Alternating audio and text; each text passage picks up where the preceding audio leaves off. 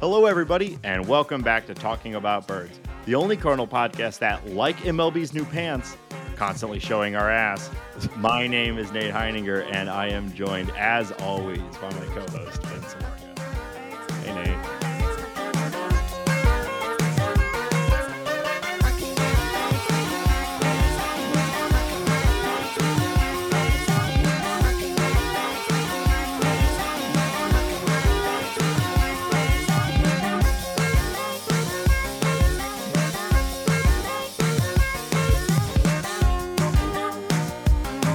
If you have an idea for the opening bit, text or call us at 848-48-BIRDS. Hambone, how you doing? There's 88. real baseball. We've got baseball on our TVs. How you We've feeling? got baseball. How about you? It's great. It's great. We love it. We were talking about I just paid for MLB.TV for the upcoming year. I sprung for that Rockies package because I'm a sucker, I guess. I was gonna say, I like it in principle. We've talked a lot about the ever-changing landscape of streaming baseball on this show, but does it feel a little bad to have to pay extra for the Rockies? Don't you feel like you should get a refund for watching the Rockies? Well, I'm just stuck on this, in this wave of this digital transformation, and it's ones and zeros and such. Yeah, no, I mean, is it a ripoff for the quality of baseball that I will be receiving for that $40 or $50 I just threw at Dick Monfort? Yes. Is that a good deal to watch in-market games? I think so. I this is the first year it was offered, so I decided to try it out. And so you're paying was it $150-ish for MLB TV, and then you're paying an additional $50 for the blackout resistance. Correct. So if you just want the Rockies, it's $100. If you want to add it onto your MLB.TV package, it was 40 or 50. I can't remember. I just paid for it and I can't remember, but 40 or $50. Obviously I can't watch Rockies games, and I can't watch Cardinals games when the Rockies are in St. Louis. So, and I watch Rockies games. I watch a lot of baseball, and there's a lot of competitive baseball, and I have obviously an affiliation with the Rockies. But I kind of want to just try it out, and I also want this to be a thing. Every team should do this, full stop. It should just be the way that baseball works. I would imagine if this continues to go well and they get good subscriber numbers, this will be sort of, justifying that direction. Yeah. So I think it's maybe Chris Bryant will have a nice year. Maybe Brenton Doyle has a bat, and not just a glove. Maybe Nolan Jones. Nolan Jones is going to be good. I think Nolan Jones is going to be an all-star this year. Yeah, the thing with the Rockies is they're never good as a team, but because of the ballpark factors and there's seemingly reasonable player development on the offensive side, there's usually at least a few fun players, even if the Rockies are bad. There are. Their player dev really has not been good recently, and Nolan Jones was somehow plucked from the Guardians, who need a power hitting outfielder. I don't know what the Guardians were doing there, but if you look closely, they haven't really developed a above average position player in a minute. I guess Ryan McMahon is the only thing that kind of breaks that, but they really haven't. Tovar seems maybe fun. Tovar could pop. Brendan Rodgers could pop. Saying that like one for years though. Brenton Doyle could pop. But I mean, the list of failed prospects. I mean, Zach Veen's status has taken a huge dip recently, and their pitching staff, and it's sad over here. Yeah. Well, speaking of bad teams, you told me you want to talk about the A's some more. Yes. So, and we'll get into Cardinals baseball shortly after this, but you and I are a couple of baseball freaks, right? We spend time just looking at Fangraphs and Baseball Reference. Yes. To a degree that is unhealthy and probably makes our life partners very worried about us on a day-to-day basis. So anyways, Jason Stark, he's doing his big season preview, interviewing players, doing all these questions. And I heard him speaking in an interview and talking about the idea that he is also baseball obsessed, obviously, and he could not name 6 players on the A's. So I sat here, no cheating. I was able to get to 5. Okay. And I was curious if on air you could do this and name 6 players on the 6. A's 26-man roster that we expect to be on the big league club. So no prospects, people that, and I'll have roster resource up in front of me to check you. And I just sat in my basement racking my brain. And like I said, I was only able to get to 5. I'll tell you who those 5 were after your try. But yeah, Okay. I'll hand it over to you to see if you can do Ooh. this. On the 'Cause it is 26 man is tough it because is there's a few hard. guys that I know that I'm not sure their current status. So I guess you can tell me if they count or not. But Yeah. there are a few that immediately come to mind. Okay. But 6 is tough. Yes. And I hope if you're out there listening, you play along too and let us know if you were able to get to 6. Okay. Zach Geloff, Great. Shea Langoliers, Great. I did not get ST Shea Langoliers okay, on my own. So good job. Estieri Ruiz. Yep. Is Brent Rooker with them? Brent Rooker, he came out of nowhere last year. You're at Yeah. 4. Okay. Is Mason Miller on their 26 man? Mason Miller.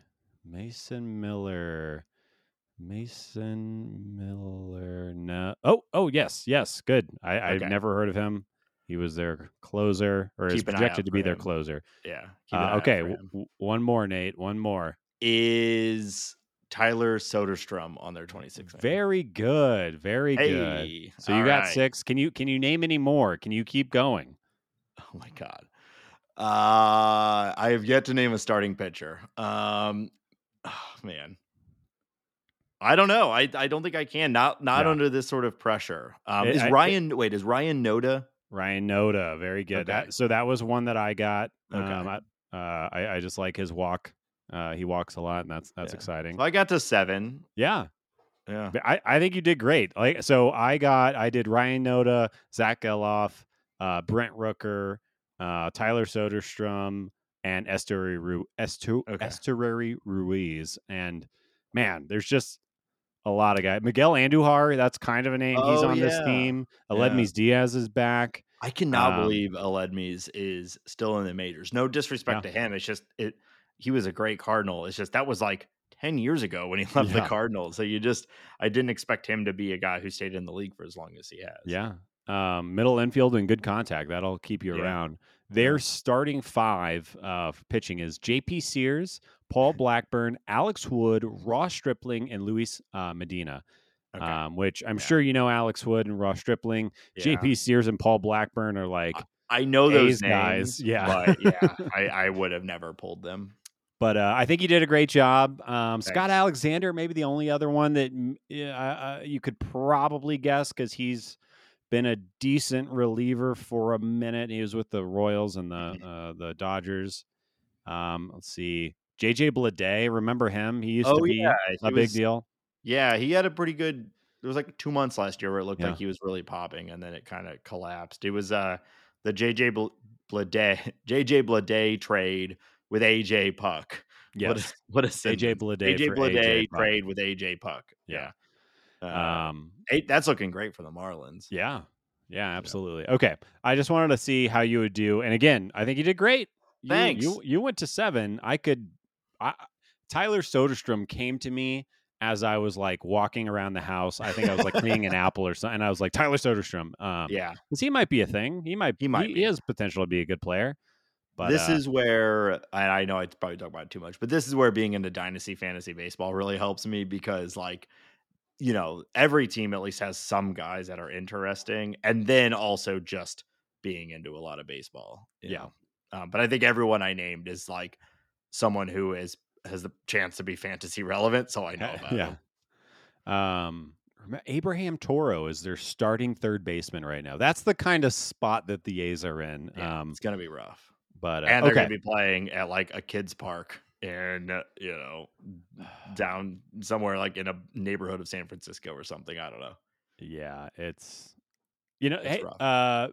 Jenny Kavnar is doing a bunch of interviews right now. She's an exciting thing in A's land. We'll see what happens. Well, Ben, this is a Cardinal podcast. Yeah, and move along. we've been we've been calling for it, crying out for Mo to get that old checkbook out and just do one more free agent signing. That's all we've Daddy Mo, please, Oh, please. Daddy Mo, twirl your little bow tie and give us another signing. And boy, did he deliver, did he not, Ben? This is the week Oh, we've wow. all been waiting for. The Yeah. one last cherry on top, the one last free agent signing. It's done.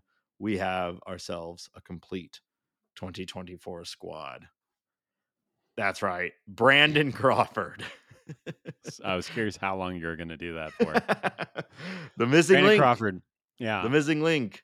Three Multiple times World Series champion, Ben. three-time MVP. All-Star, Gold Yep. Glove winner. He's got MVP votes up and down. He is going to be 37.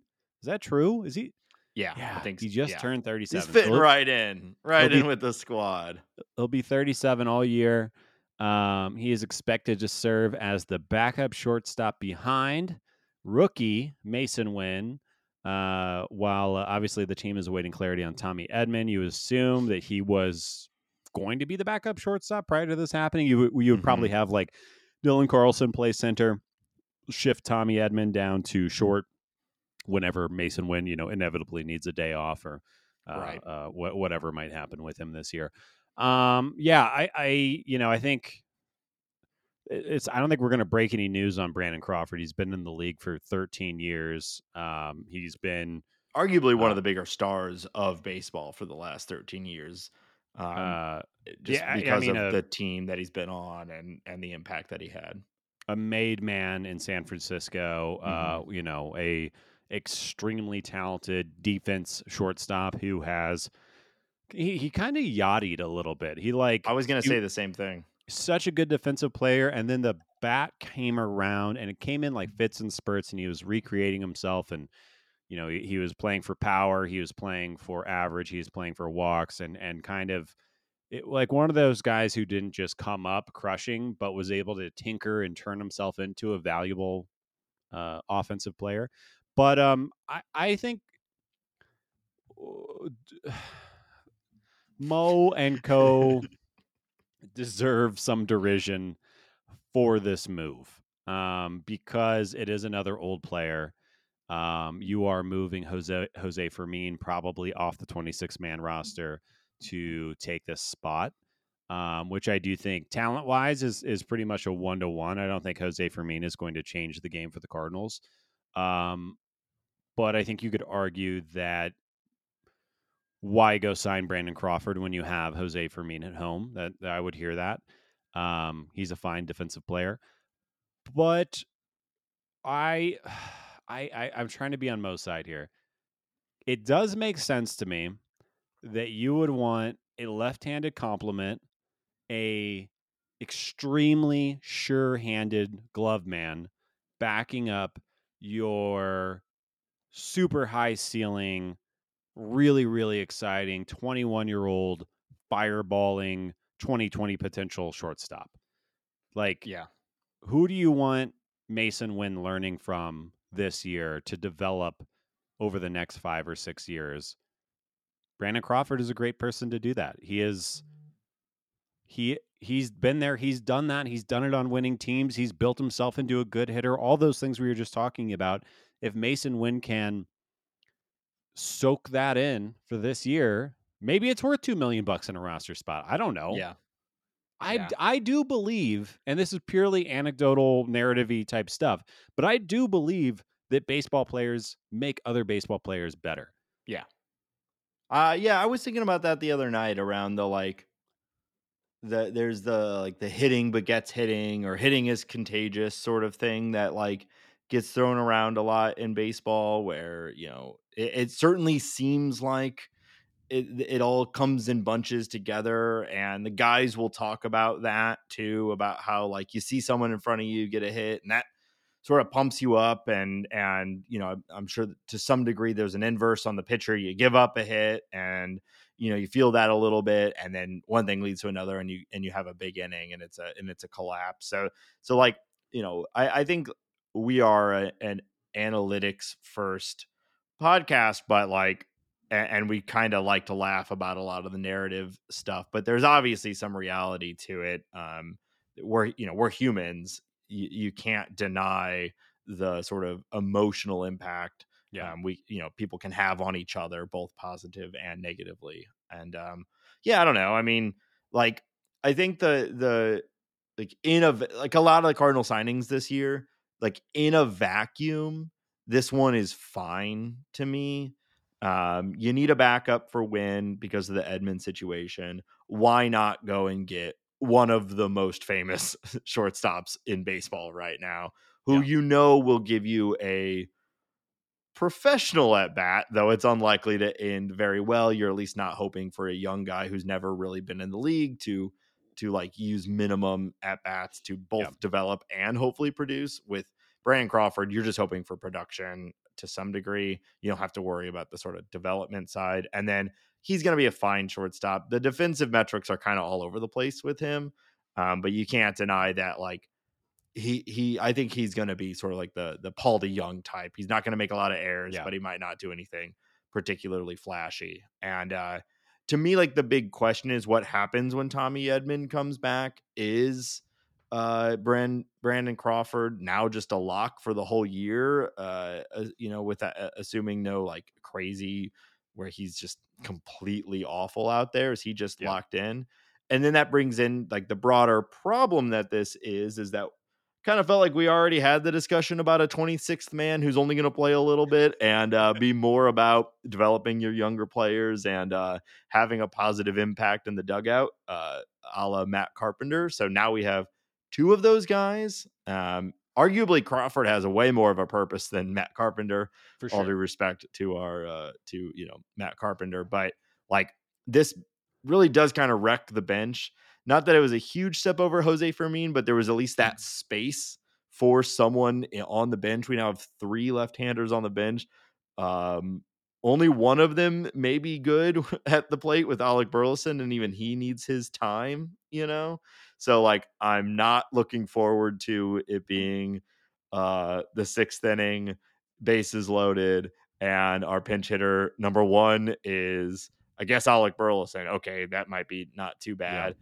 But then what? Matt Carpenter and then Brandon Crawford. It's that will wear on a team over time, and that again speaks to the broader construction of the roster that I think this symbolizes a problem. But in and of itself, they're saying all the right things. This is Wynn's job. He has it. It's his to lose. Crawford is there as a backup and to help him learn. Crawford is saying the right things. He knows his position. I don't know if you saw this before, but Derek Gould was putting out a story that uh, Mason Wynn was informed of the upcoming signing before it happened, which, hey, that's great. We don't get a lot of good communication stories from the St. Louis Cardinals, so it's Right. nice to see that he was brought into the situation before it was made public. That seems like a step up. But he, after he was told, he went and did a bunch of research on Brandon Crawford.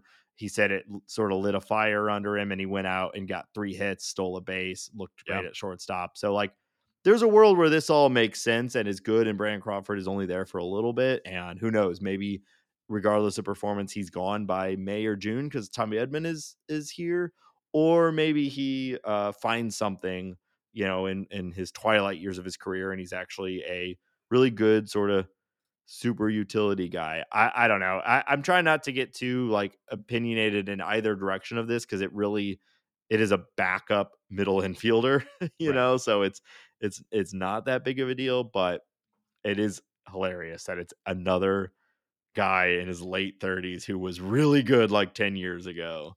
And the Cardinals pounced on him. They were like, everyone get out of my way. I have to go sign this guy whose Mhm. backup infielders are flying off the board. I do think I think you're a little wrong. I think Brandon Crawford is going to be here for all of 2024 unless his bat is completely gone. Yeah. I do think he'll stick around, but I think that it's everything you said.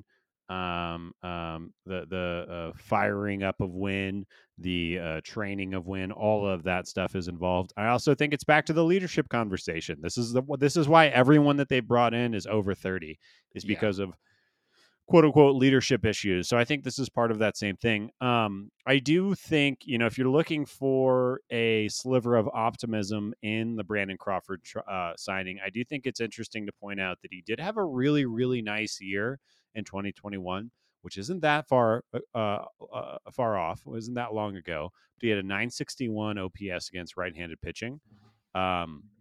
So if he can stay healthy in limited time and hit right-handed pitching to a certain degree, essentially give Mason Wynn a day off his feet once a week or once every other week, go in against a tough righty, not be terrible against that person, and then also coach Mason Wynn up. It's a fine signing. I agree with what you're saying though. Like, what if the Cardinals are in a scenario where Matt Carpenter and Brandon Crawford are hitting every day because of injuries? And we're in a really, really bad spot, and there's no upside really, Right. other than leadership and maybe, a professional at bat. Ooh, Um, itty gritty. They're gonna be rubbing some dirt on it all day. Does Brandon and Crawford wear batting gloves? yes, he does. Oh, Actually, he's all swagged out. He's got the hair, he's got the yeah. headband, he's got the armbands. Yeah, he Him and untucks his Brendan jersey a little Donovan. bit. I need to see Yeah, him and Donovan standing next to each other. yeah. So yeah, it's a weird move. It's Yeah, for what it's worth though, other than just rolling with Fermin, yeah. like if they really wanted to go, or since they really wanted to go out and get a backup shortstop, it's not like there was some glowing, obvious, perfect option out there. There were a bunch of other middle infielders that are all being kind of signed right now. Well, like, wouldn't Nick Ahmed be a better pick because he's like an ace defensive shortstop? Yeah, Like, he is a multiple Gold Glove winning, like one of the better short defensive. He can't hit anymore, but yeah. Well, I wonder what these things are always easier in a vacuum, but I do right, wonder, like, this position is being pitched out of the gates as a backup to someone we hope who will play 160 games, yeah, So it's like, if you're really hoping to get some playing time, this would not be the opportunity yeah, for you. Whereas Crawford, you could see like, well, he's made his bag. He might be this is the right time for this sort of thing, for him. yeah. Yeah, we can put a button on this really quick. I did want to point out that the Giants, his team, his legacy team, are starting Marco Luciano, who is a highly ranked prospect, Yeah. but a righty with almost no experience in the big leagues. And his former team decided to sign Nick Ahmed and send Brandon Crawford out. So take that for whatever it is. It's not my favorite thing, but I want to The read a quote. Oh, Yeah. sorry. Just the Giants are in such a weird spot because I don't think that they can really legitimately consider themselves contenders for the NL West with the Dodgers, Yeah, and the Diamondbacks are on the rise. And so maybe they just have like a higher appetite to let their prospect just, go regardless. yeah, And the Cardinals feel this immense pressure to like, we cannot have a black hole on this team in yeah, 2024. Like, we have to have solutions. yeah. And And I don't the know. Giants, they're starting Jordan Hicks, who had a nice first start of spring training the other day. I don't know if you saw that, but Yeah. they're really maybe I don't know. Maybe they have some higher upside than you're giving them I don't credit know. They for. won 107 games in 22 or was that 21 Yeah, with like nobody. So yeah. I don't want to discount the Giants. You never know. You Uh, never know. you never Uh, know. Couple of quotes. John Mozeliak said on Monday, it was something we had been thinking about just to make sure we had some depth there, but also bringing someone with Crawford's resume and what he's been able to accomplish. We think he'll be a great resource for Mason as he continues to develop. And then Crawford followed that up by adding, I know shortstop is supposed to be Wynn's job, and I'm here to help him out in any way that I can. So Yeah. you're talking about communication. Maybe the Cardinals learned something from last year, but it seems like everybody's on the same page. Yeah. And I would imagine, it's $2 million to Crawford. Obviously, not a large investment. And it sounds like they were pretty clear on the conversation of, hey, we want you here doing this. You and Matt Carpenter can goof on the bench as long as you're doing the thing pregame, getting the guys ready, leading the clubhouse, and pinch hitting. It is a weird way to build a team, though. Yep. Like if I'm playing the show, I'm not doing this. But I feel like if Mozeliak were a Marvel character, he'd be the collector. He's just out there collecting all his old the trinkets, fuck? all his old guys. Yeah. Okay. You didn't like that? I didn't like your little creepy hand movements that you were doing that only I got to see. That was just for you, Ben. It was disgusting. I did not like that. But yeah, sure. Mo's the collector of what was once great, what was once shiny, what was once an all-star. Yeah, I Mo think says, come on down. the last time the Cardinals had like a truly elite regular season would be 2015 when they Yeah. won 100 games. Yeah. So I think he might just be stuck in, 2015. You think was a he's got good year. spreadsheets that are just like not being, or like he hasn't like clicked the next tab on the bottom of the Excel file and he's just looking at 2015 numbers? Lance Lynn just had a great year. Crawford for $2 million. This is a steal. Have you seen this kid, Sonny Gray? Yeah. Well, so we like the Sonny Gray signing. We like the Sonny Gray. We like it. We like it. Speaking of Sonny Gray, we'll move away from anything else. We don't need to say anything about Brandon Crawford. Okay. Yeah. It'll be fun to see him in Cardinal red. Ali Marmol and the Cardinals have announced that Sonny Gray has officially been named the St. Louis Cardinals opening day starter. How do you feel, Nate? Yeah, I mean, like there's such a massive gulf in between him and the rest of the rotation. It's not surprising, but it's still fun. You always want to know who's your opening day starter. It's a a mark of honor. The page has been turned. Yeah. Yep. It's Sonny Sonny's Gray's our rotation guy. to lead. Yeah. I don't know if there's Should really be much I else mean, to I'm say. looking forward to that opening day game. What we'll get was it gonna be have the Dodgers announced is it Glasnow as their opening day starter? That's a great question. I would guess they would go to the big money guy, Yoshinobu Yamamoto. Oh yeah, duh. Yeah. I don't know. Who would you start? We don't really know much about Yamamoto. I'd probably go Glasnow if I was Dave I Roberts. feel like I'd go Glasnow too, but I don't know. Like this opening day is also such a showcase of, your and for them it's a home opener, right? And so it would make sense probably to do Yamamoto. Yeah. So in some Stupid form or sexy fashion, the Dodgers. Cardinals are going to draw Yamamoto, Glasnow, and Bobby Miller to start the year off. Yeah. And we will counter that with Sonny Gray, Miles Michaelis, and Lance Lynn. I'm gonna guess Gibson gets the 30 spot, but really, I don't and know. then Lynn starts the home opener. That would be fun. Yeah. If I don't know if they're coming home right after that, but no, I don't think they are. They are not. Okay. But I wouldn't be surprised. I don't know. Michaelis or Lynn for the home opener would be my guess. Michaelis as the here's our guy. He's been our guy. Lynn for remember him. Maybe it could line up where Gray also starts a home opener, which would sort of same thing. But it's probably not too difficult to actually figure out if either of us would look at the schedule.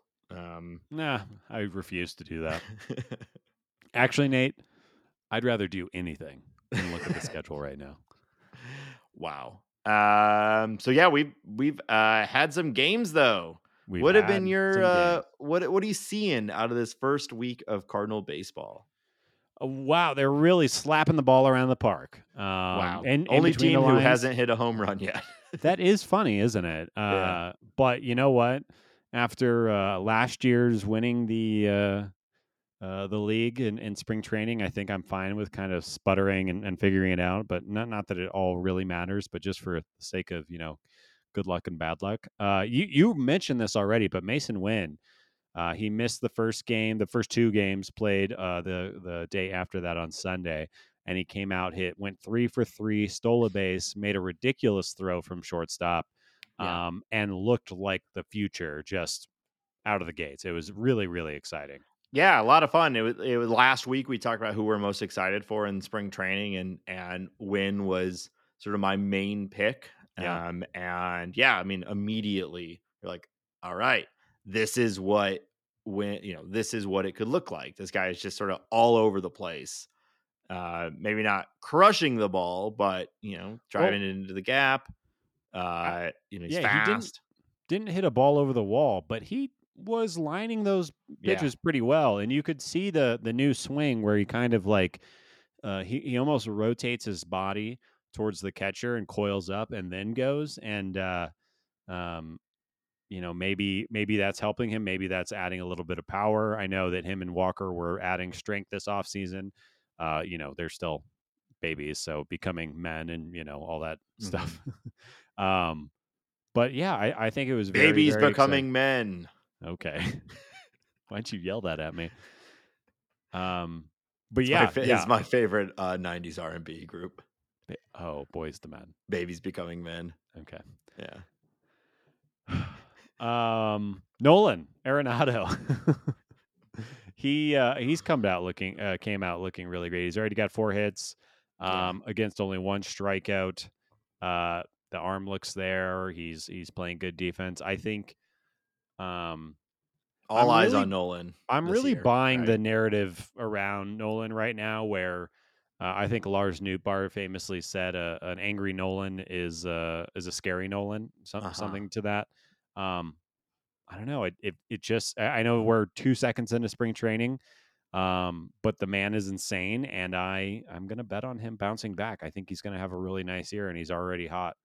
Yeah. Yeah, is there no there I don't think there's a player on the team with a more clear like need for a defining season. And this is well rather I think this season is going to be defining in either way, but is it defining that Arenado has entered into the regression part of his career, and now we need to be ready for a reduced offensive Arenado and with the possibility of defensive slumps? Or was last year truly just a maelstrom of shit and it touched Wow, everybody, so include evocative. and Arenado being one of the biggest victims of that? Yeah, Obviously, you and I are both, very optimistic that Arenado will return to form. But it is a question, right? It's not the most uncommon thing for even the best of players to get into their 30s and start to take a step back. yeah. So I we'll see. You're 100% right. I just don't see Nolan falling off of a cliff because his game is so well rounded and so high level that Right. it'd be very hard for me to imagine that he can't play defense anymore, even at like an above average level. I'm not saying he needs to be. I think Brian Hayes has taken over as the best third baseman in baseball, and we can all make peace with that. But I don't think that means that Nolan is now bad at defense. I just Right. think he's the second or third best defensive third baseman in baseball. Yeah. I also think like he doesn't strike out a lot. He has very good contact skills. He has the ability to go the other way. Maybe not with power, but I could see him kind of, as his game starts to slip, to be a guy who keeps a pretty high average, doesn't strike out a lot, and is maybe, racking up singles and doubles rather than homers all the Yeah. time. But that's Well, still a we valuable player. absolutely. Well, especially if his defense, maybe again, yeah, like you said, not best in baseball, but if he's still a top tier third baseman, you don't even need the offensive profile to be what it was for him still to be very valuable. But of course, his value was that he was also elite offensively, high Well, average, high power, everything. I mean, that's why he's going to be in the Hall of Fame someday Right. because he Yeah. was just good at everything for Yeah. a decade plus. Um, And I think it's fair to possibly pull some narrative stuff on his season last year. We did a couple deep dives and we know that basically he was expanding his zone in a way that he never really had before. yeah, He was swinging and missing at low and outside in a way that he never really had before. And if you think of how the Cardinal season went and his role on the team, I don't think it's a huge stretch to say that maybe he was pressing in a way that he Right. had not done before. Um, or maybe it's Well, just his bat speed is down and his eye, his decision quality has reduced, which is a standard part of aging. But yeah. I don't know. I think he's only what, 31, 32, that you would expect there to still be some more time. Yeah. I think he's going to be fine. And again, I'll just echo, I think an angry Nolan is a scary Nolan Yeah, for the rest of the league. And I think he's going to, I think he's primed for a great year. I'm very excited for it. same. Um, a couple of pitchers that I wanted to bring up. Obviously, it's early. Nobody has thrown over 2 innings, I don't think yet. So everybody's still, just kind of getting their feet wet. But I wanted to talk about Tink Hence, Cooper Jerpy, and Riley O'Brien as kind of the standouts. Not necessarily have they been the most successful pitchers in spring, but I think they have had the most eye popping stuff and the stuff that has gotten me most excited. Tink Hence, he walked 3 guys in 2 innings. He also struck out 4 guys. Yeah. He was looking like a top prospect, a guy with electric stuff. He's looking a little larger, a little more built out, which I think is, kind of a concern with him, a smaller flame throwing righty. But he really impressed me so far. I'll be curious to see how his next start goes. Yeah. Um, yeah. I think a lot of eyes on Tinkins right now. Um, I'm hopeful that we're seeing Major League Tinkins this year. It wouldn't be the most surprising thing. I think he could. He obviously has the stuff. It's just kind of the little things outside of that. Can he go through a lineup the second time? Can he stay healthy? Can he keep Yeah. his velo up? All that stuff. Um, Cooper Jerpy, they're still stretching him out as a starter, which I think makes sense. Yeah. There's been some comparisons. He's fully healthy now. There's been some comparisons to Chris Sale, which I don't think he'll be Chris Sale because he doesn't have that kind of high octane stuff. But coming that far out from the left side, having the fastball slider combo, he also is somebody who came out 2 innings, struck out 4 guys, walked a couple, was a little all over the place, but his stuff was the best that I have seen it in his, short career. He's 23 years old, but Yeah. so far, so good. Yeah. So I wanted to read. I've mentioned this guy before. His name is Michael Halpern. He's a fantasy baseball writer, but he really focuses on the underlying metrics with players, and so I think it can be useful for even non-fantasy fans. So I thought I'd read this real quick. So it looks like Jerpy might have finally found a little extra velocity. The sinker was sitting a respectful 92.1 miles per hour after sitting high 80s, low 90s in 23. That would be enough with his funky lefty delivery. It doesn't look like the control has taken a step forward, but we'll take one improvement at a time. He needs to maintain it over longer outings, but the arrow is pointing up for Jerpy early, which Yeah. we love to see, We right? love to see it. Where does he fit onto the team? Is he going to actually be a starter? He makes so much sense out of the bullpen. Obviously, if he can develop into a starter, that'd be great. Yeah. Um, but yeah, that is Well, good news. it makes sense to keep him as for going as a starter for as long as possible and only convert to bullpen when there's a bullpen need. Because I'd like to see him continue to develop as a starter. Yeah. And they have signed so many guys for the bullpen this year. It feels unnecessary to convert someone like him into the bullpen already. Hopefully, if he does go into the bullpen, it is a la a Lance Lynn, Carlos Martinez type, where like they just want his arm in the majors, but the Right. long term plan is still the rotation. Yeah, and then Riley O'Brien, he's Yeah, one of those guys. He's 29-year-old. He's from Seattle, from the Mariners. He had a semi-viral clip of him at was it Tread or Driveline or whoever throwing like easy 99. Um, and he's a little all over the place, but he's looked really, really good so far. He's only thrown 2 innings, and I have a feeling this early in spring training that he is going to be that dark horse guy that makes the 26-man roster just because his stuff is so yeah, electric. yeah. I mean, we've said it before. There's so many sort of dart throws with this bullpen that like it's hard to predict which names are going to be the ones that really pop in spring. But Riley O'Brien is as good a guess as any, and at least early results seem like he might be one of those guys. Yeah. Do you see Uh, Kittredge was sitting 98 also? Man, he's gonna be Dude, really good. everybody was all on, high on Palacios, which I get. Super fun, like the only fun thing that happened for the Cardinals in September Yeah. last year, basically. I get it, but I said it when it happened, and seeing the early results, as long as Kittredge stays healthy, I think we are all going to be very happy with that trade. Well, it's funny too about Palacios, who I agree with everything you said. He is currently not projected to be on the 26-man roster for the No, Rays. and he wouldn't have been Um, on the Cardinals either, right. So So if Andrew Kittredge can be a legitimate seventh, eighth inning weapon, and Palacios, obviously you have extra control with them and defensive versatility. But this seems like a slam dunk really, really early, of course. yeah. But Well, it's all about risk too. I mean, yeah, again, it's one season of a reliever, so Kittredge could, uh, you know, miss 2 months, and all of a sudden you've gotten 30 innings out of him yeah, for a fourth outfielder, which can be valuable yeah, at like an organizational level. But I think a risk worth taking, and I would say it's a really good trade. I hope the outcome keeps it that way. You know, we'll see how the results go, but early results, I think it's looking pretty good. yeah. Outside of that, I'll just say Ryan Fernandez really impressed me in his first couple of innings, getting our eyes on him.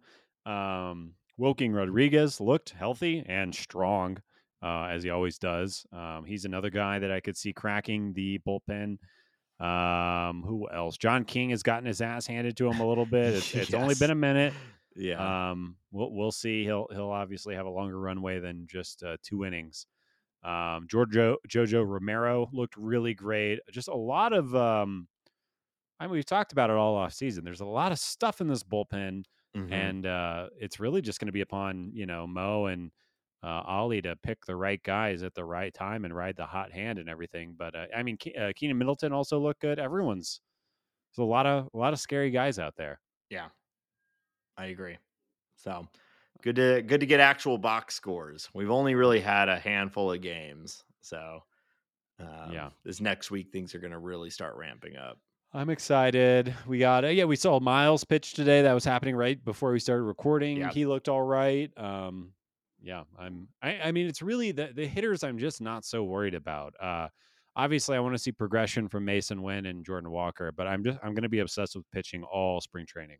yeah, which is also like the hardest thing to watch in spring training because It it can is. be all over the place, sometimes almost intentionally.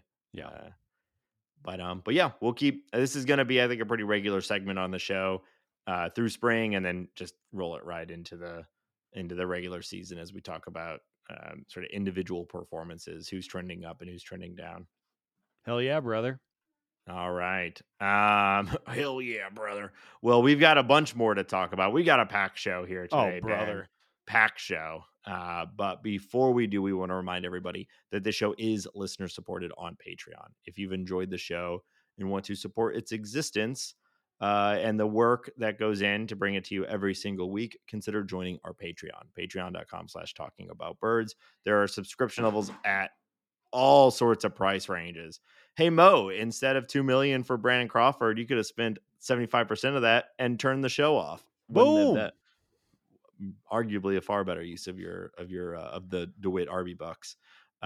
But for us normies out there, even the lowest level, $2 a month, you get access to our private Discord server. We call it the Bird Scored server. We call it the Bird Scored. We're having a great time in there. Jobo, longtime friend of the show, is now running a daily Cardinals trivia game, which Oh has yeah. Did we only get been you missed today's, Ben, but it's only been going for 2 days, but it's been a lot of fun. And we're about to fire. I've said this a number of times, but we're about to fire up the fantasy baseball league.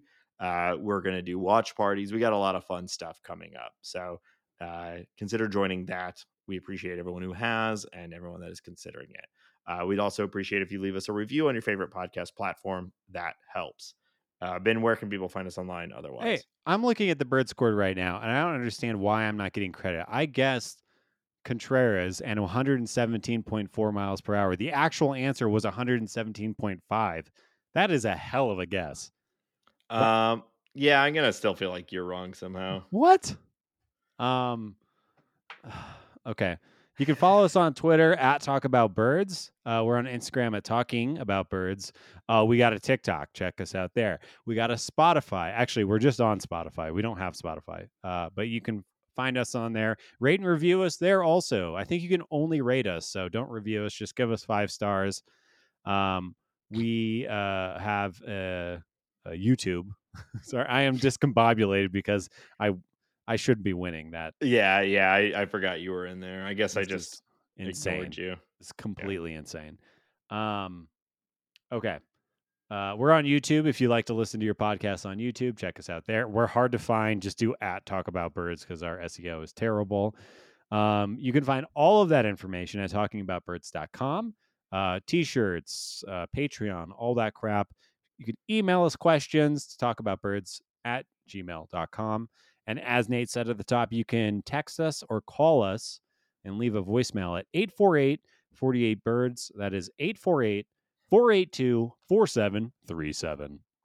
That's right. And shout out to Michael from Canada who left or sent us a text message. He's contacted us a few times.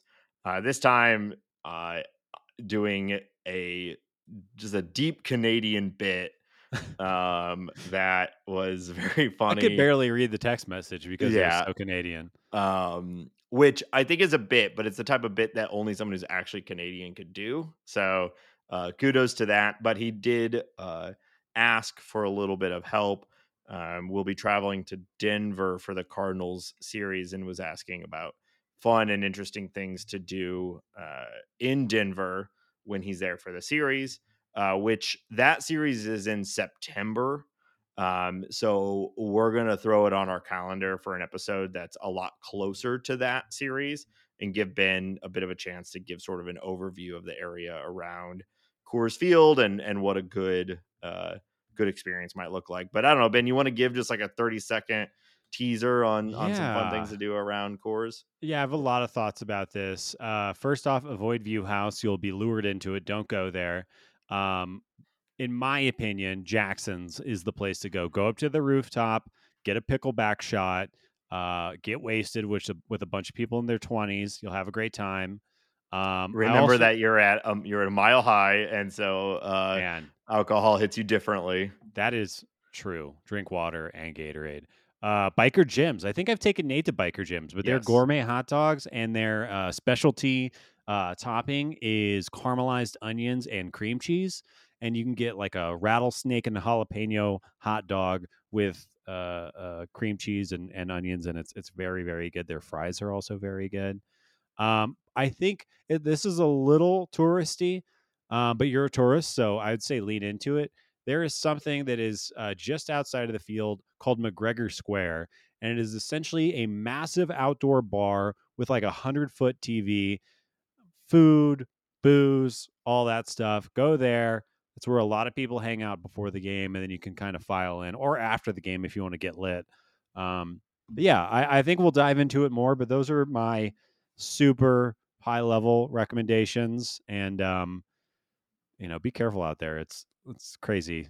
A lot of drunk people down there, especially during baseball season. But Yeah. hey, we'll probably be at those games, so Yeah. Yeah. we'll talk more about that when that series is coming up in September. But maybe we'll hunt you down and do some pickle shots at Jackson's together.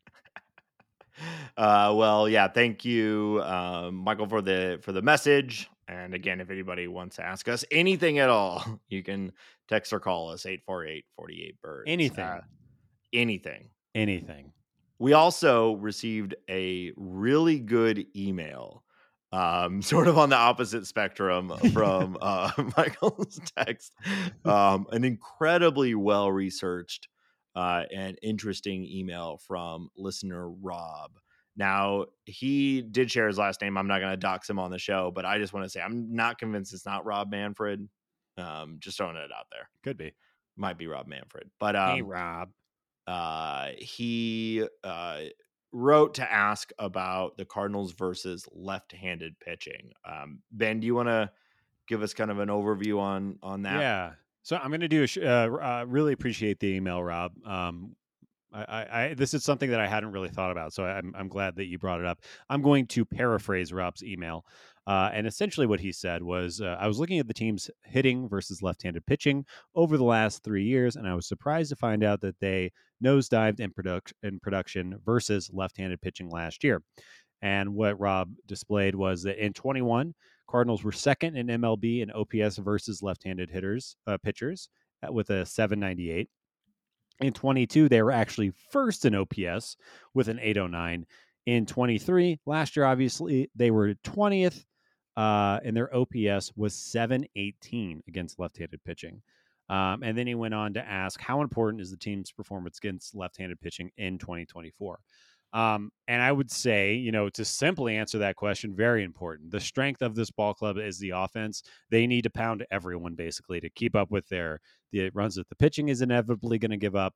But so their best hitters are right-handed hitters, in my opinion. And those guys are going to have to show up. So I wanted to dive into this a little bit more. The Cardinals actually had the fourth best hard hit rate against left-handed pitching in 2023, which is interesting. So it's not like they were just throwing away those at bats. But diving into it a little bit more, I think we found out what the actual root cause of that 20th rating overall in MLB was. Left-handed hitters against left-handed pitchers for the Cardinals had an OPS of 702, which does not sound great, but it's actually 12th in MLB, and they only had 324 of those plate appearances. So Ollie was really trying to protect his guys from those at-bats, and they did okay. We know Nolan Gorman had a really nice year against left-handed pitchers. Brendan Donovan, when he's healthy, we know is good against lefties. So I don't think that was too stunning to note. Nootbaar, kind of the same guy. Not a ton of power, but they're not black holes. The right-handed hitters against left-handed pitching for the Cardinals had an OPS of 722, which is clearly better, but places them at 24th in MLB well over 1,200 at-bats. And there you go. So what you need is your right-handed hitters to crush left-handed pitchers, and that just was not happening. So who do we blame, Nathan? Goldie and Wilson. Manfred. Rob. Any Rob. The Rob who wrote us, because if you hadn't pointed this out, we wouldn't have known it was a problem. And if you don't know it's a problem, is it a problem? The more testing you do, the more of the virus you're going to find. That's exactly what just I'm stop saying. Testing. Yeah. It's so simple. It's super simple. Goldie had a 124 WRC plus against left-handed pitchers last year. Wilson Contreras led the team with a 145 WRC plus, meaning he was 45% better than the average hitter against left-handed pitchers last year, which I don't think is very surprising. Wilson was awesome last year. I expect the same to kind of roll over this year. Now, where we did have an issue was Jordan Walker, Nolan Arenado, and Andrew Kisner all had a WRC plus of 86 or lower, which is, of course, below average. And you would expect at least those first two names to beat the hell out of left-handed pitching. Yeah. And if that's your inclination, you're 100% right. Nolan Arenado has a career WRC plus of 139 against left-handed pitchers. So has historically dominated them. He's basically never had a bad year against left-handed pitching until last year. So my assumption, especially what we were talking about with Nolan earlier, is that he is going to turn that around and get back to his old ways and just absolutely destroy left-handed pitching again. I am going to trust the back of the baseball card over one errant season. Mm-hmm. Right. Now, Jordan Walker, obviously we have less data on him, but I went back to look at his split numbers in the minors, and in 2022, he had an 851 OPS against left-handed pitching. And in 21, he had a 1301 OPS against left-handed pitching. Now, that was only in 75 plate appearances because he obviously didn't play that much, and there's just fewer plate appearances down there. But if you blend those two together, 851, 1301 against his paltry WRC plus that he had last year, I'd like to assume that he's going to figure it out and that he's going to have a much better season against left-handed pitchers. But I think it's a question mark, and it's something that we haven't seen him do yet. Hmm. And I think, it's fair to question until he proves us otherwise. I didn't write this down, but when I was doing the research, I did notice that a good chunk of a non negligible chunk of Jordan Walker's failures against left-handed pitchers last year were directly related to Justin Steele, who almost won the Cy Young, who's the best pitcher for the best starting pitcher for the Yeah. Cubs. So maybe Jordan Walker figures out Justin Steele. Maybe Justin Steele has Jordan Walker's number a little bit.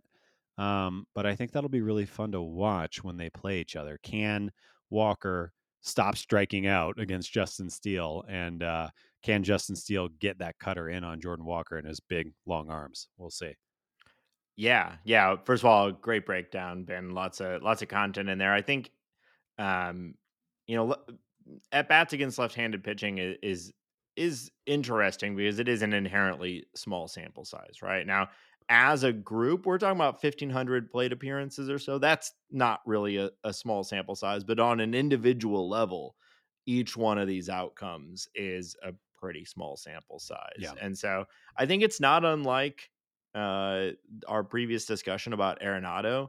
The Cardinals were really, really good at this in 21. They were elite at this in 21. They were elite at this in 22. And then they were pretty bad in 23. So is this the start of a new trend, or is it a blip?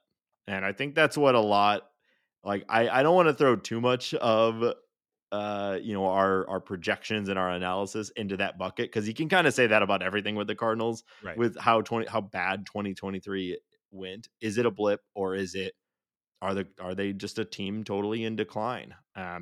But I think, like, if I'm betting right now, I would bet a significant increase in this number in 2024, closer to the previous norms. Maybe not all the way back up to first or second, but I Right. have to imagine Arenado is going to return to, even, halfway return to his former norm. You're an above average against lefty. And that's probably an eighth of the total at bats against lefties are coming from Arenado. Yeah. Walker, the same. Like you said, we don't really know, but it's not like he's had these sort of splits in his entire career. So you expect someone who's new to the league to take that adjustment period. So I'm pretty confident that it won't be a problem again this year. And I think you can chalk a lot of this up to the variance of small sample sizes, but it's something to keep an eye on. And it is something that I had not considered. I think even earlier this offseason, when we were talking about the Cardinals' strengths, I'm pretty sure I said, well, they're great at hitting left-handed pitchers, because they had been and hadn't really Yeah. dug into the numbers in 2023. And it is alarming. That's a significant decline, but there's some really specific things to point to It, as to why it happened. it's a significant decline, especially for a part of the team that hasn't really had much roster turnover, right? Right. Those 2023 hitters are coming right back. And a lot of those guys were the same guys in 2022. So what Yeah. the hell? Yeah. Um, but Well, yeah, I it's a mean, lot of it's Arenado, right? I yeah, mean, frankly, like, he goes from a 140 WRC plus to like a sub 80, like yeah, that. Like, he's he's getting the bulk of those at bats. That's yeah. right at the heart of the problem. So And the path to resolving it goes right back through Arenado. yeah. And again, not to just gush all over the man, but I think I'm just really betting hard on Nolan not having that season that Yeah. he had last year. And I think this aspect in particular is the most keen to turn around and most likely to turn around, Yeah. because of all the things that we just talked about. But also, cool, good job, Rob. Like, this is totally not on my radar, and Yeah. I was happy to kind of dig into this. It was kind of fun. Yeah. Yeah, we really appreciate the time spent on it. And hey, if you're out there again and you have an idea and something you want to, either you can do what Rob did, which is like do a full research and present it to us to discuss, or just if you have a topic or something you want us to dig in on, Yeah, we're happy to hear it. Did you see the Kisner bomb with the Rangers? I did not. Oh man, No. Yeah, he crushed one for the Is it Rangers. pull side, backside? Yeah, yeah. Pull side. I'll Yeah. have to go. I'll look at that when Yeah. we're done chatting. But good for Yeah. him. I want Kisner to do well, and and then we could stop talking about it. Um, did you see Ivan Herrera too? They're talking Have you seen this? Have about. you heard about this? Have you seen this? Have you heard about this? Getting completely off subject here, but Yeah, first of all, I'm wondering what his splits are. But I bring that up because I saw some reporting that the Cardinals are really seeing the catcher position this year as a split duty yeah, between Ivan and Wilson, which is not that like that's not crazy breaking news. yeah, I think we kind of expected Wilson to DH some this year, and it was going to be less of a backup than what we have, we're typically used to. But I had not heard it really pitched as like splitting time. yeah, That's pretty different than like a heavy yeah. backup. I had not seen that. I do think it makes sense, and I kind of think you don't really have much of a choice to do that. I also think like we saw what Wilson's bat could be in the second half of last year. Keep that dude fresh. Keep Hmm. him feeling good, and keep him swinging the bat because he is super dangerous at the plate and is a legitimate, fourth or fifth guy in your lineup hitter. And with the steps that Ivan has taken recently, you can't really have him come up and just kind of grow mold on the bench. You have to be using him, and I think load management is real. Load management for a catcher is real. The way I've always liked the method of saying, let's say for this particular situation, um, Ivan is assigned 2 or 3 of the starting rotation. Wilson Contreras is assigned the other 2 or 3, and having those guys focused on work. Like Wilson Contreras focuses on working with Miles Michaelis and Sonny Gray, and Hmm. Ivan works with whoever else. I think that makes sense from a load management, makes sense from a game planning, and it makes sense to have that relationship with a catcher and pitcher. Should stay static. So I like it. I hope they're smart about it, and I think that Ivan's going to hit enough to make this a no brainer. I like it. Yeah. I just can't wait for us to find ourselves in the true elite roster construction situation of carrying 3 catchers. Well, if he's a DH, if Wilson Contreras is DHing and Ivan is catching and Ivan gets hurt, you can move Wilson to the catcher position. And I believe you then lose the DH and Hmm. you have the pitcher has to hit. But if that happens in the game after the starting pitcher is out, it's really no big deal. You just pinch hit for Right. that spot. Well, if you If it remember happens last year, we early, had 3 catchers for quite a while yeah. because of the Well, concern of 2 catchers getting hurt in a game. and while I agree that that is a legitimate concern, I do not think you construct your roster around that. If that happens, Brendan Donovan gets behind Yeah. there, and we just try to get this game over as soon as Well, possible. I think that was. That feels like a It's decade been, ago. Feels like that was a decade ago. But last yeah, year, it was. I think after Brennan Donovan was hurt, and they had Ivan and yeah, Wilson. They had we had Ivan, Wilson, and Kisner yeah, all on the roster. Um, yeah. so- I, I really hope that doesn't happen. Can you imagine a bench of I don't even know, it'd be like Crawford, Carpenter, and I don't know, Pajes, Crooks, Pajes. yeah, Yeah, probably probably, yeah, Pajes. Yeah. yeah. That would not be great, but not impossible. No. But Um, also, like, hopefully Wilson and Ivan are hitting enough that we're like, yeah, of yeah. course we're gonna have this is no big deal. Yeah. Yeah. Well, thanks again, Rob. All right, now we're going to move into a newer segment. We did this last year, and we're happy to bring it back this year. Over the coming weeks, we are going to deep dive each team in the NL Central and kind of give an idea of what the Cardinals could be in, facing Yeah. in the NL Central. So we are going to kick it off. Are we working bottom up here? Is that the idea? Yeah, well, we're Yeah. starting with the Pirates. Next week we will do I think it gets Reds, Brewers, Cubs, or is the way that we'll do this at a Okay. week by week basis.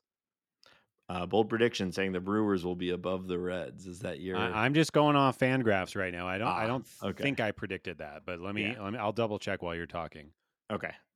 So yeah, we're starting off with the Pirates for this year, which their projected record on Fangraphs is 77 wins and 85 losses, which would be a big step up from last year, and I think that's fair. The Pirates are an interesting team going into 2024. They've got a fair amount of young talent. They're not the Reds, but they do have some young, interesting guys. And I think in general, we have liked the rebuild process that they've been going through. It's not been Yeah. perfect, but um, I think it's at least been thoughtful, if that makes Well, sense. I think what's really benefited the Pirates is that they haven't had all their high end guys hit necessarily, but the ones that they have are like really, really talented players, game changing players, Hmm. who could really you could see a world in which this offense is driven by O'Neal Cruz and Henry Davis and Indy Rodriguez and Jackson Wentz. Like there is a world where these high end guys are really really turning out to be not like good players but all stars. Yeah. Yeah, they could hit this team can hit some bombs too. O'Neal Cruz, I mean, what a fun looking player. Injury last year really destroyed that hype train.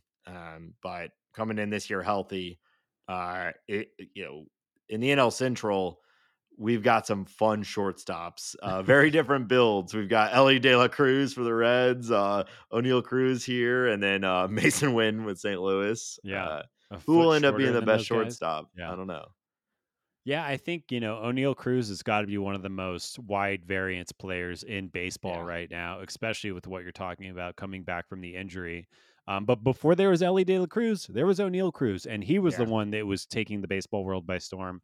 He is the one who can throw the ball 100 miles an hour across the diamond, who can run in the top tier in baseball, who can hit a absolute bomb out of into the river and yeah. at PNC. He is very exciting. Um, and I think him and Henry Davis are the two big stories, specifically around the offense for the Pirates coming into 2024. Yeah, Henry Davis came up last year, played in the outfield primarily. He is also a catcher. It was uncertain as to whether he was going to get a lot of playing time as a catcher this year and what his real long term position is.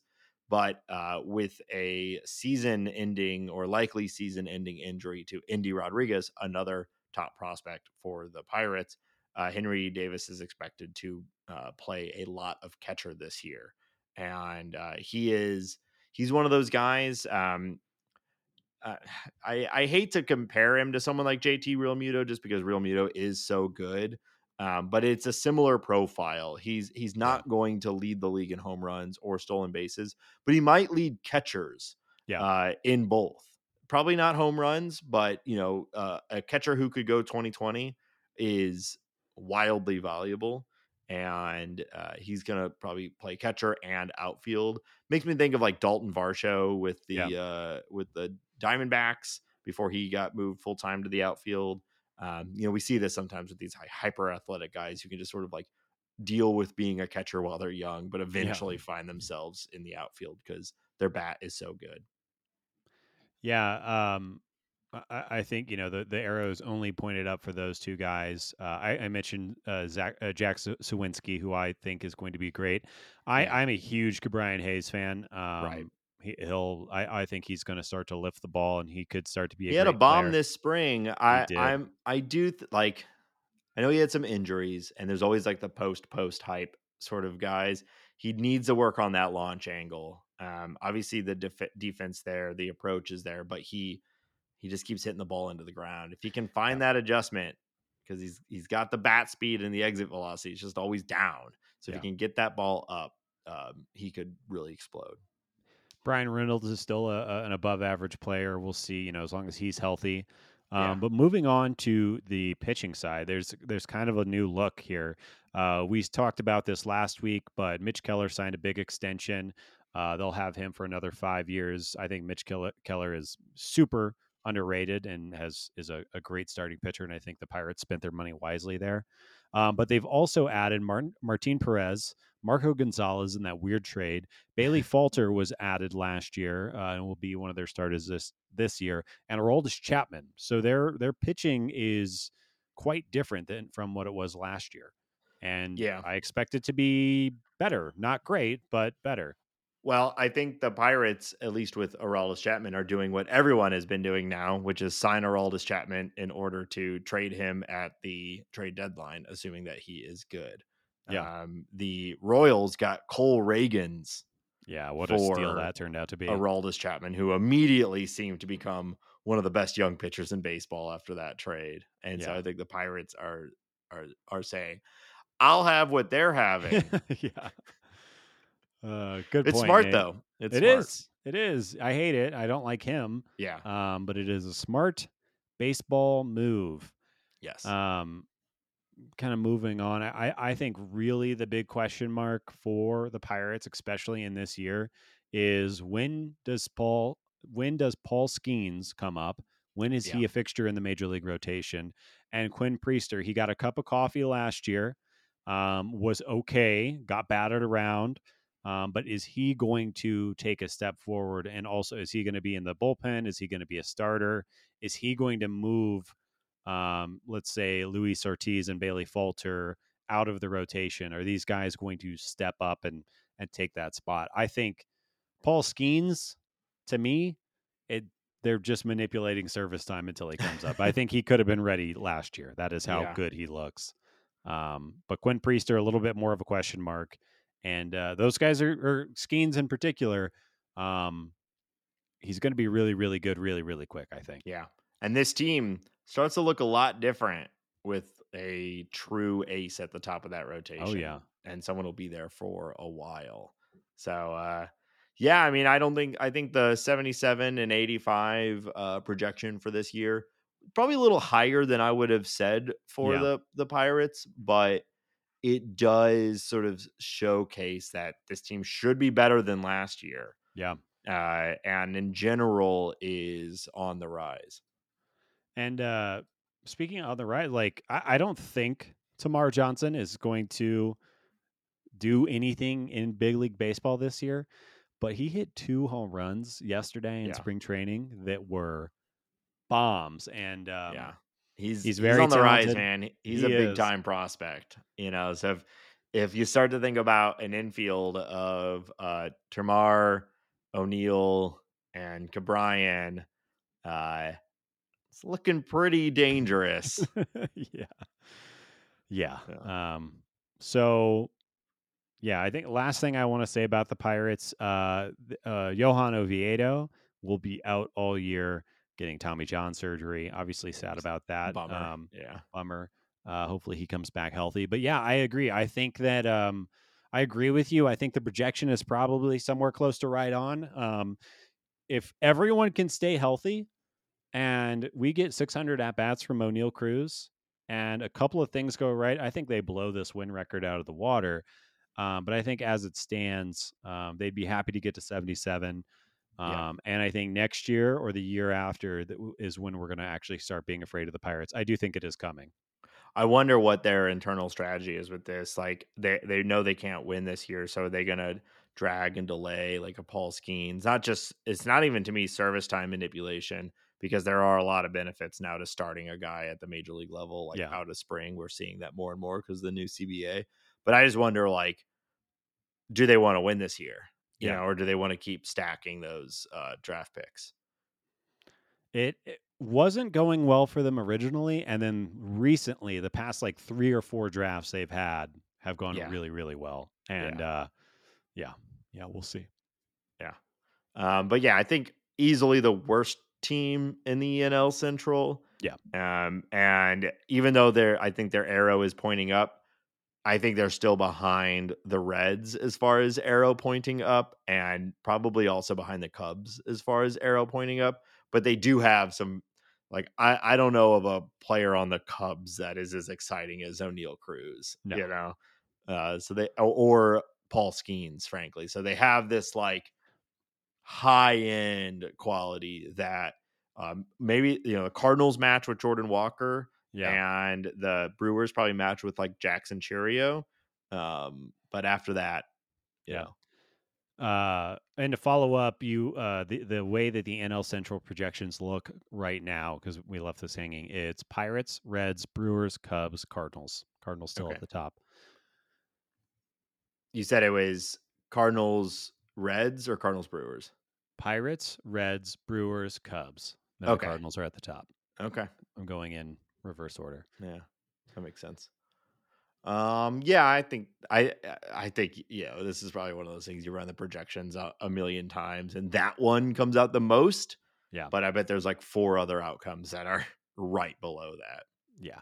Nice to I see the think Cardinals still on top, Cardinals are especially still on after top. a move that happened over the last week. Well, what a great Uh, transition. Let's yeah, let's get into league news, shall we? let's do it. Yeah, Cody big move. Bellinger returns to the Cubs on a 3-year, $80 million deal that includes opt-outs after each year. The salaries are 30 million, 30 million, and 20 million. It's basically another pillow contract. What do you think, Nate? Not surprising. It worked really well for them last year. I think the final contract itself is surprising.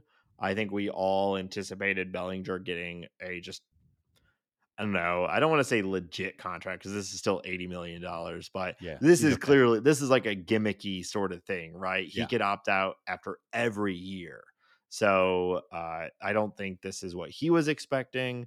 I'm sure the Cubs are happy with it. Oh, Uh, absolutely. Yeah. like I would have been so happy if the Cardinals did exactly this. Like outfield logjam, be damned. I don't care. Like this is a great deal, I think, for the Cubs, and I hate that. But not the outcome that we were expecting from a contract standpoint. But I don't know. I know there's a lot of we've talked about this a fair amount, but there's a lot of concern about Bellinger's underlying numbers. I think Yeah. you've hit that nail on the head, in that he is not a guy that swings full force on every single swing. He actually has a plate approach that is also geared towards a higher average, and so that does reduce some of his batted ball numbers, but it's more intentional than I think he's given credit for. But what do we know? No one seemed to want to sign him, so I I guess he has to do it for another year. I do think that and I get it. Cody Bellinger has had before last year. I mean, the guy was Trash. bad. Yeah. Um, he was bad in he was actually bad in 2021. He was below average. He was not a replacement level player in 2022, and then he made the changes and came over to Chicago. And like you were just referencing, he cut down his strikeout rate. He became a situational hitter. He still had some bombs. He still had some stolen bases. He still played great defensive center and was a very solid first baseman. And I think, I guess I get that teams want to see him prove that. Um, but I am surprised. It's almost like the nerds maybe got in the way a little bit on this one. I do think that I think he's going to have a great year for the Cubs. Um, and if you're the cut, like this is, you're getting a player in his age 28 season who was your best player last year for 1 year, 30 million bucks. That's, Yeah.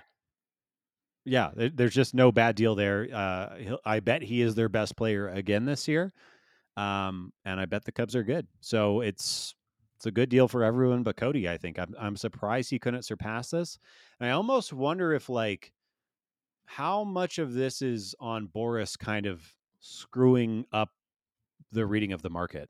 It's I don't know. strange. I would love some more insider knowledge about this whole thing Yeah. with Boris, and like this deal cannot be what him and Cody Bellinger were. Well, we know it's not. We No. know this is not what they went into the offseason looking for. I suspect it's going to still end up working out for him. I think he's probably going to have a great year, opt out after this year, and land. I don't know about higher than 30 AAV. It's actually pretty good for a single year for him. Yeah. But I suspect he'll get something that takes him into his mid 30s, Right. with like the Phillies or something. Yeah. Oh, that would be interesting. Okay. Moving on, the Dodgers reunite with Kike Hernandez, 1-year deal, $4 million. Corresponding move, they trade Manuel Margot to the Twins.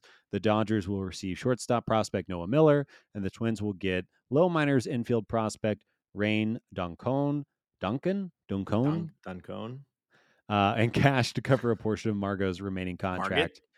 contract. Kike on the Dodgers is good. That's how baseball should be. I love Kike. He's a great personality.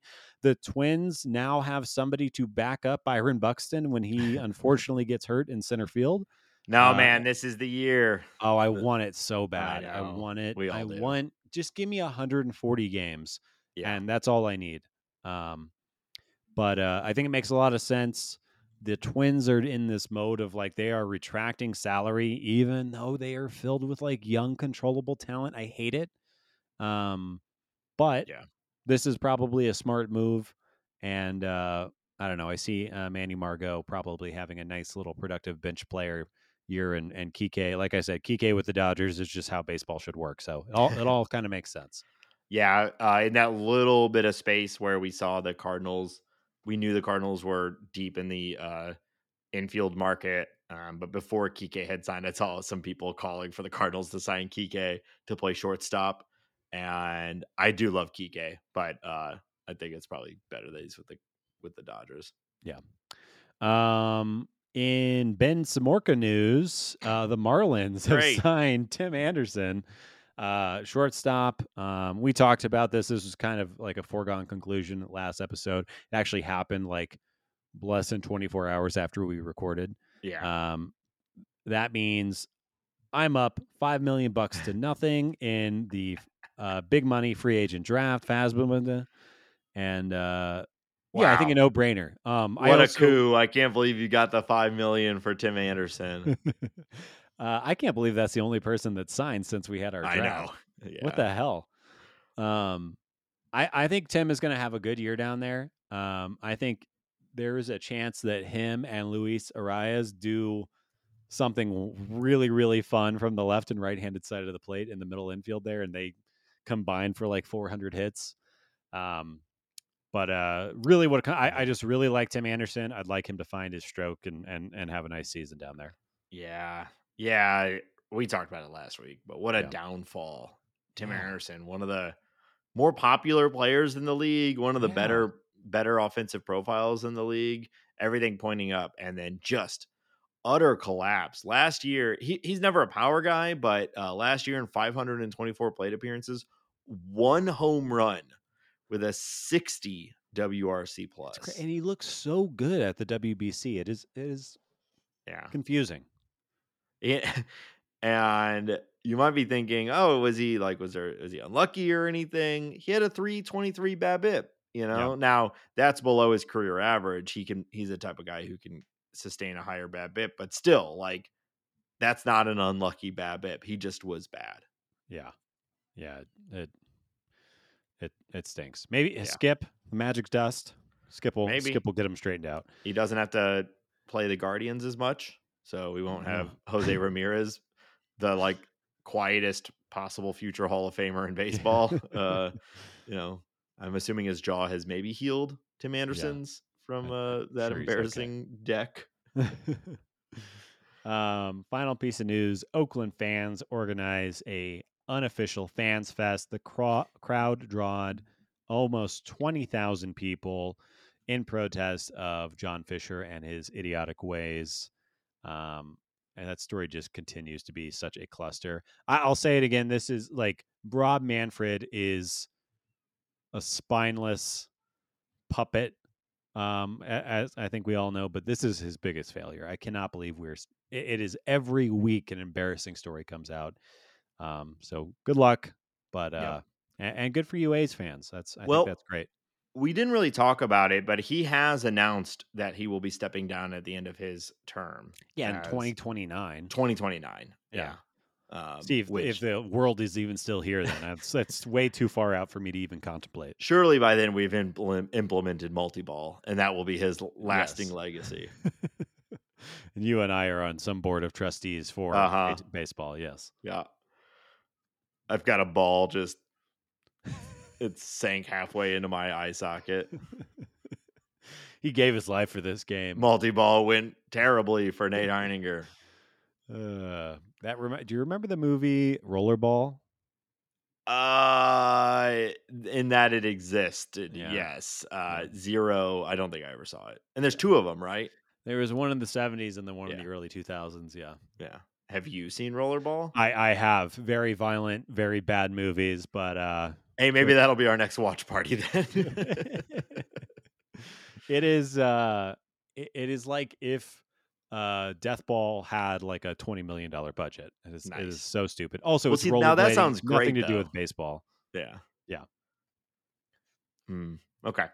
Well, maybe I'll check it out. Probably not. I watched The Ring for the first time. Cool. Yeah.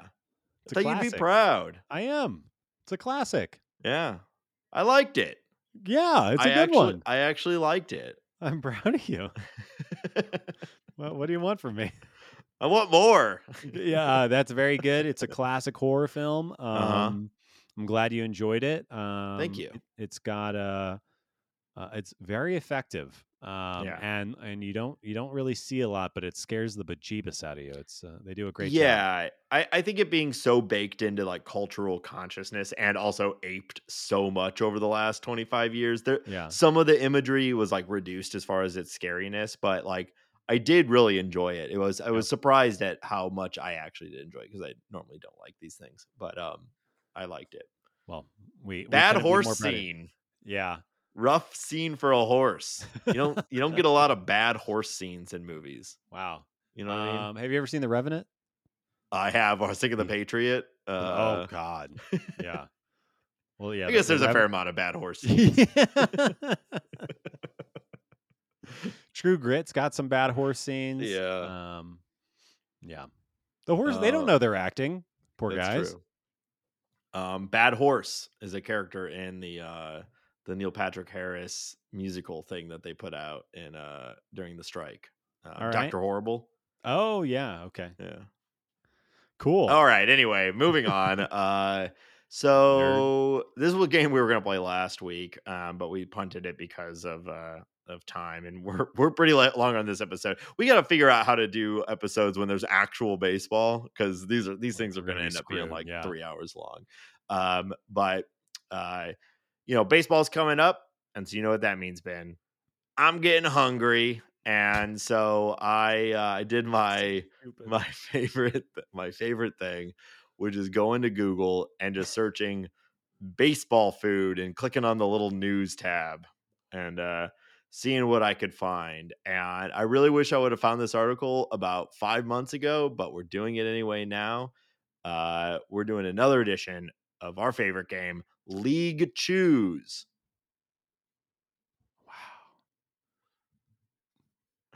All right. So this article from Sports Illustrated, it's called The Perfect... Oh, I didn't know you support AI creators, Nate. Is SI, you think this might have been AI generated? Did you not read about this? They fired everyone.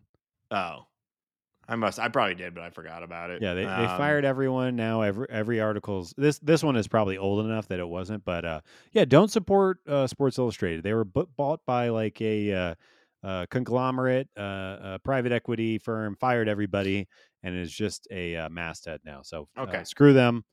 Yeah. Well, I guess I did not know that, but I thought we were pro labor, Nate. We are pro labor. So this one was written by Stephanie Apstein. And this sounds like a real person, maybe. Yeah.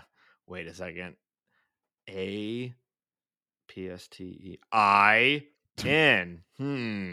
Fuck idiots. And wait, Stephanie, STEPHANI. She's got AI in her name twice. Wait, Nathan Heining. Oh my! Wait, dumbass. Simorka. Okay. Here's the article is the perfect Thanksgiving food to symbolize every MLB franchise. Oh, I hate this. The Rangers deserve to drink champagne at dinner this Thanksgiving. As for the rest of the league, well, there's something for everybody, even if it's salad. That's the headline. So the way this works is we've got a food that is served at Thanksgiving dinner, and then a team that is like best represented by that food. Okay. And I'm going to make this as hard as possible for you. I'm going to name the food, and you have to tell me what is So stupid. the team Okay. that is represented, best All right. represents this. Yeah. So you get it. Yeah. Okay. Let's start with deviled eggs. Classic Thanksgiving food. Is it? I don't like eggs. I'm not an I, eggs guy. I'm not a deviled eggs fan either, but a lot of people in my family like them, so they're always So around it. I don't know if it's a good thing or a bad thing, but maybe that's part of the question here. So, who was not really good and not really bad last year? Give me New York Yankees, deviled eggs. Your thought process is good. You're not right. I'm not actually expecting you to really get any of these, but it's an interesting thought experience or experiment. Deviled eggs, the Giants. Eggs Okay. are pretty good on their own, but if you mess around with them enough, you can squeeze just a little more value out of them. Was this is this person's job? They wrote this article. I what are we doing? Yeah. Yeah. All right. If I wasn't so pro labor, I would say it's a good thing that SI got shut down, but I would never say that. Okay. Stuffing. Stuffing. Okay, now stuffing is good. Everyone likes it. It's also, it's not too high on itself. It's a role player. It's not turkey or anything like that. I'm gonna go with the team that won the Central. Do I want to go with Milwaukee or Minnesota? I'm gonna go with the Twins. The Twins are like stuffing. Again, you're kind of close. Here's what they wrote. I'm not. Yeah, How can I I be like. kind of close? Yeah, a historically meaningful franchise that has gotten a little dry, and they put that for the Pirates. Well, you're making your stuffing wrong. Then Pirates are bad. This. Okay. We'll do a few more. Yeah. Mashed potatoes. Mashed potato. Okay, that's S tier side for me.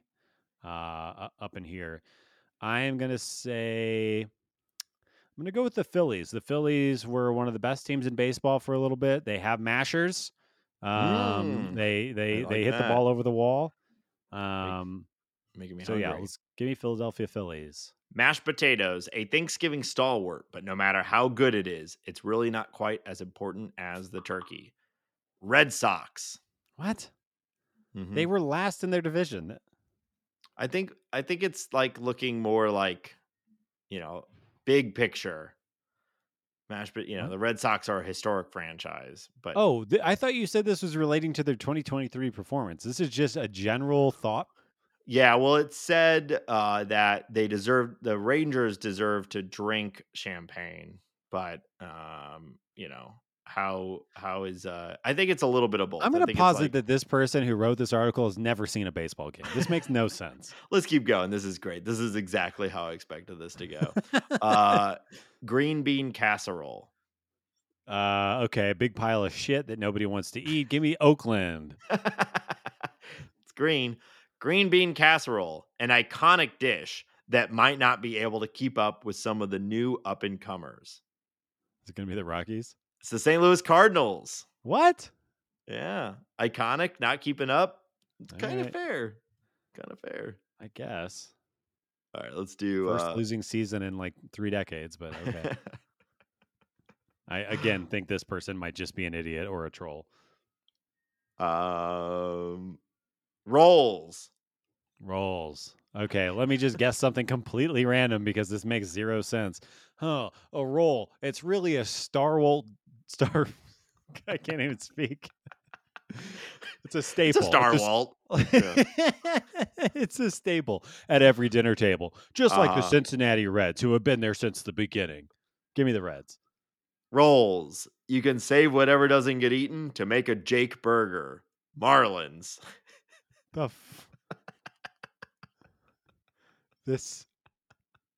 I'm going from enjoying this to being mad. I think I'm a little mad at this game. I don't like it. Yes. All right. Turkey. Let's end on Turkey. Okay, so who's the best franchise in baseball according to a metric that makes zero sense? This person could say the Yankees because they have the most championships. This person could say Baltimore because they had the most surprising and the most wins last year, or not second most wins. Atlanta, they're always there, right? Wow. They don't look like a bunch of turkeys to me. But the best franchise in baseball has to be the LA Dodgers. So let's see if this dumb idiot got it right. Give me the Dodgers for Turkey. I actually like this one. Turkey. The current product may put you to sleep, but you have to admit it's not Thanksgiving without it. Yankees. So stupid. I think my favorite part about this game is how mad you are. It's so stupid. Like, it makes me think you don't understand what Thanksgiving is and what baseball is. It makes me think that it makes me angry. Mm-hmm. Are we done? Yeah, we can be done. God. Well, I think you lost. Good. I want to lose. That was the dumbest. All right, I'm fine. I told you last week that the game we had was particularly stupid, and it lived up to its to the projections. This is one projection that was not wrong. Okay. Wow. All right. We're so far away from Thanksgiving. This game makes no sense. I almost saved it. I almost bookmarked it for November, and I was like, no, it's even dumber to do it in February. Well, then it would have been out of date. How, are the Yankees going to be sleepy in 2024? Oh, yeah, it's a good point. The relevance. Yeah. So stupid. Well, that's going to do it for this episode, Hambone. Hey, happy Leap Day. Okay. You're just done. Vince clocked out. Happy Leap Day, Nate. Thank you. We will be back next week with another episode. We've got actual Cardinal baseball to talk about. I can't promise the quality of the show will improve, but at least the subject will be more relevant. More relevant than this article, at least. And looking forward to a good spring training. We're going to continue our NL Central previews and start to deep dive into these individual performances and where we see the team going. We've got to do some of our regular season projections too and predictions. So if you have an idea for something for the show, something you want us to talk about, idea for the opening bit or a game, I got a cool game suggestion from Ryan on the Discord that we're going to do soon, on the Bird Score that we're going to do pretty soon as well. It's no turkey Thanksgiving game, but it should be fun. Yeah, if somebody in the Bird Score wrote that article, I would remove them from the Bird Score. All right, so again, thanks everybody, and that's it. So until next week, go Cardinals.